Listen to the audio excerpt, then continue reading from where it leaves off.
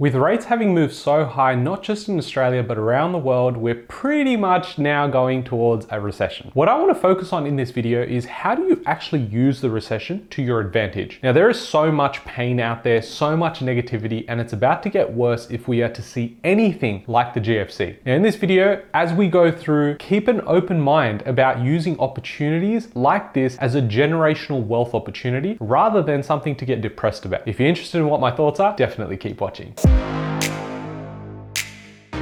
Hey guys, my name is Ravi and welcome back to Personal Finance with Ravi Sharma. If you're new here, smash that subscribe button because I talk about real estate, cryptocurrency, and financial freedom. Achieving financial freedom is hard enough, but when you have recessions come around and you're not prepared, mate, that's gonna F you up. So what we wanna focus on is 6 tips that I've got here around how to really position yourself over the next 6 to 12 months, because it's not a matter of if a recession is coming, it's a matter of when does a recession actually kick off. And what we need to define is what a recession is and how it's not gonna affect everyone the way it's previously affected people before. Now, there's a few things to this, but it's essentially coming down to the death of the middle class. And I've spoken about this in this video. Definitely go check it out. It's so interesting to see how things have changed, where the rich are getting richer and the poor are getting poorer, and why you need to position yourself properly, because things can fall off a cliff very quickly if you're not prepared. Number 1 is invest in real estate. Now, I'm a real estate channel, so you're probably watching this going, yeah, he's going to mention real estate at some point. So I thought, hey, I'm going to mention it straight away. And we get it out of the way. Why? Because I think it's the most important. When you look at the fundamentals of real estate, yes, you'll have so many people come out and say it's a Ponzi scheme, it's a bubble. And then if you actually figure out their context behind why they're saying those things, is because it's mainly unachievable to buy your own home, then have an investment portfolio if you don't know what you're doing. So essentially, if you've got people that have had a bad experience with it or don't really understand how to grow wealth with it, then they're naturally going to be negative. It's the same way if you bought Bitcoin at the top and now it's retraced by 70%, you're like, I don't think it works. I don't want to be involved.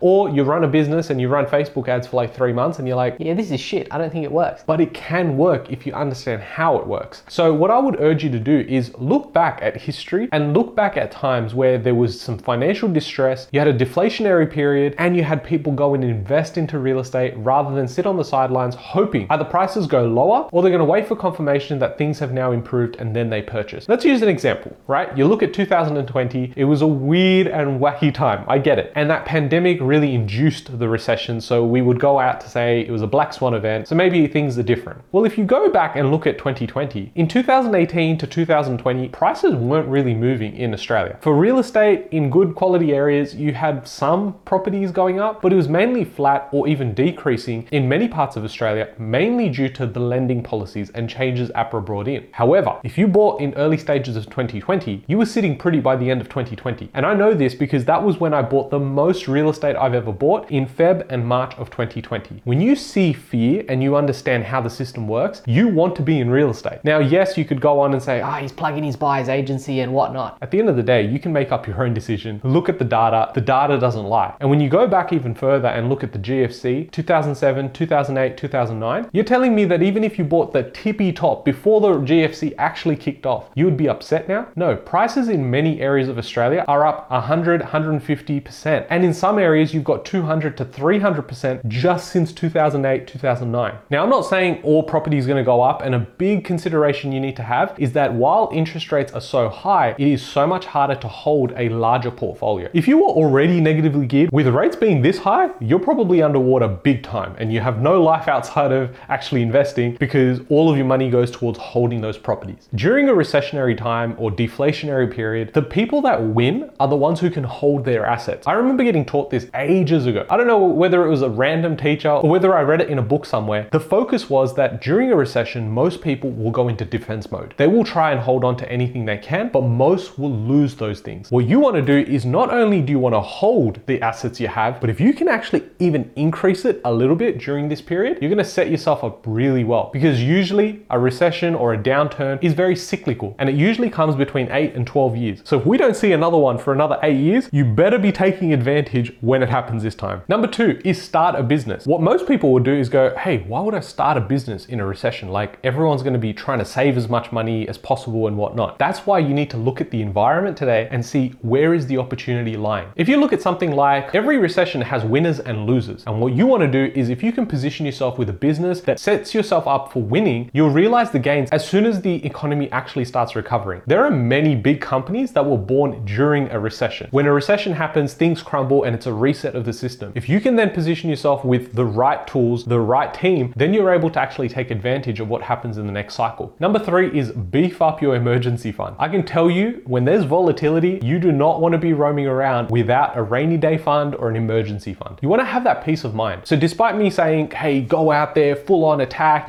start a business, go and do this, go and do that, invest in this, you really want to take a breath and say, okay, before I think about any of that, I need to have an emergency fund. Because if things go wrong, and they will, then you need to know that you've got the savings in your bank to be able to go and make those moves if you need to. Financial health is important, but mental health is beyond everything else. So for me, happiness is way above financial goals. And so if I'm not happy and I'm trying to achieve my financial goals, I need to change that because I need to keep them realigned all the time. And that's why I keep revisiting my plan every couple of weeks. With that emergency fund, it's a rainy day fund. So you're not touching that because you want to go on a holiday. It's you holding back to say, okay, if something goes wrong, I'm already protected. I know that I can fund myself for that period of time. I can take care of my family, which means now I can stay aggressive and I can stay aggressive for longer. Whereas most people won't even have the emergency fund, which means taking opportunities when they come up in a recession, they're probably doing the opposite and selling their positions in stocks or real estate because they need an emergency fund in case they lose their job. Number 4 is upskill yourself. Now, the thing is, this is probably not recession time specific. I think it's specific to all times. What I mean by that is go out there, learn something new. Upskilling is very important, especially when you've got the rise of AI technology. You've got so many things changing. People are moving jobs. People are moving demand into certain sectors. You want to be on top of that because it's not good enough now in 2023 or 2024, depending on when you're watching this, to go, Oh, it sort of happened to me. I'm so sad. No, pull up your socks, take some time every single day and try and upskill yourself. Work towards a course. There's so many things online for free now that you really have no excuse. You can spend hours on YouTube, make some notes, but put them into action as well. And you'll thank yourself because when you look back 6 months ago and you didn't know those skills and now you do, you could potentially pick up a part-time job or contracting work on the side, which could then help elevate your emergency fund and also set you up to buy more assets when they're on the cheap. Now, before I jump into my last 2 tips, if you have enjoyed this video, definitely drop a like for the video and also share in the comments down below what your tip is for other people in this community. It's a very difficult time and sometimes people just want to listen to other people, not some guy who's,